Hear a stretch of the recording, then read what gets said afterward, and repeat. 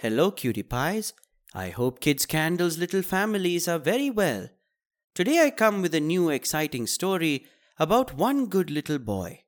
Let's listen to the full story with your parents. The story is going to begin.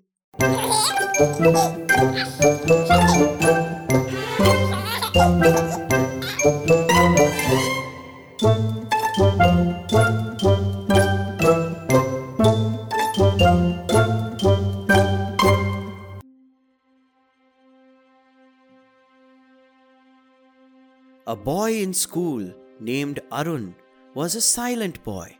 He was studying in 7th grade and was a new boy in this class.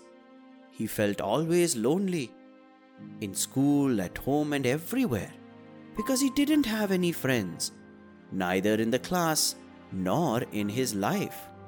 For as long as he could remember, he had been alone. He was the son of a great business tycoon. But in school, no one was aware of it. His appearance was totally different from others. His appearance was one of the reasons that no one was interested in being friends with him. He tried many ways to befriend his classmates, but no one would accept him as a friend. He was different, and even though he did not understand the reason, his classmates shunned him.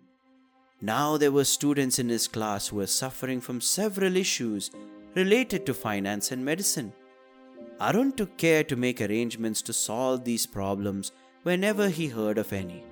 But nobody knew his secret. Nobody knew who was behind it. One day, Arun's picture and that of his father were printed in the newspaper because of their philanthropic work. All those people who suffering from critical medical health issues as well as financial problems had been helped by them. The news shocked Arun's classmates.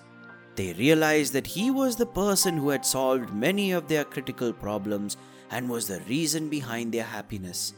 They felt bad that they had shunned him and felt very guilty.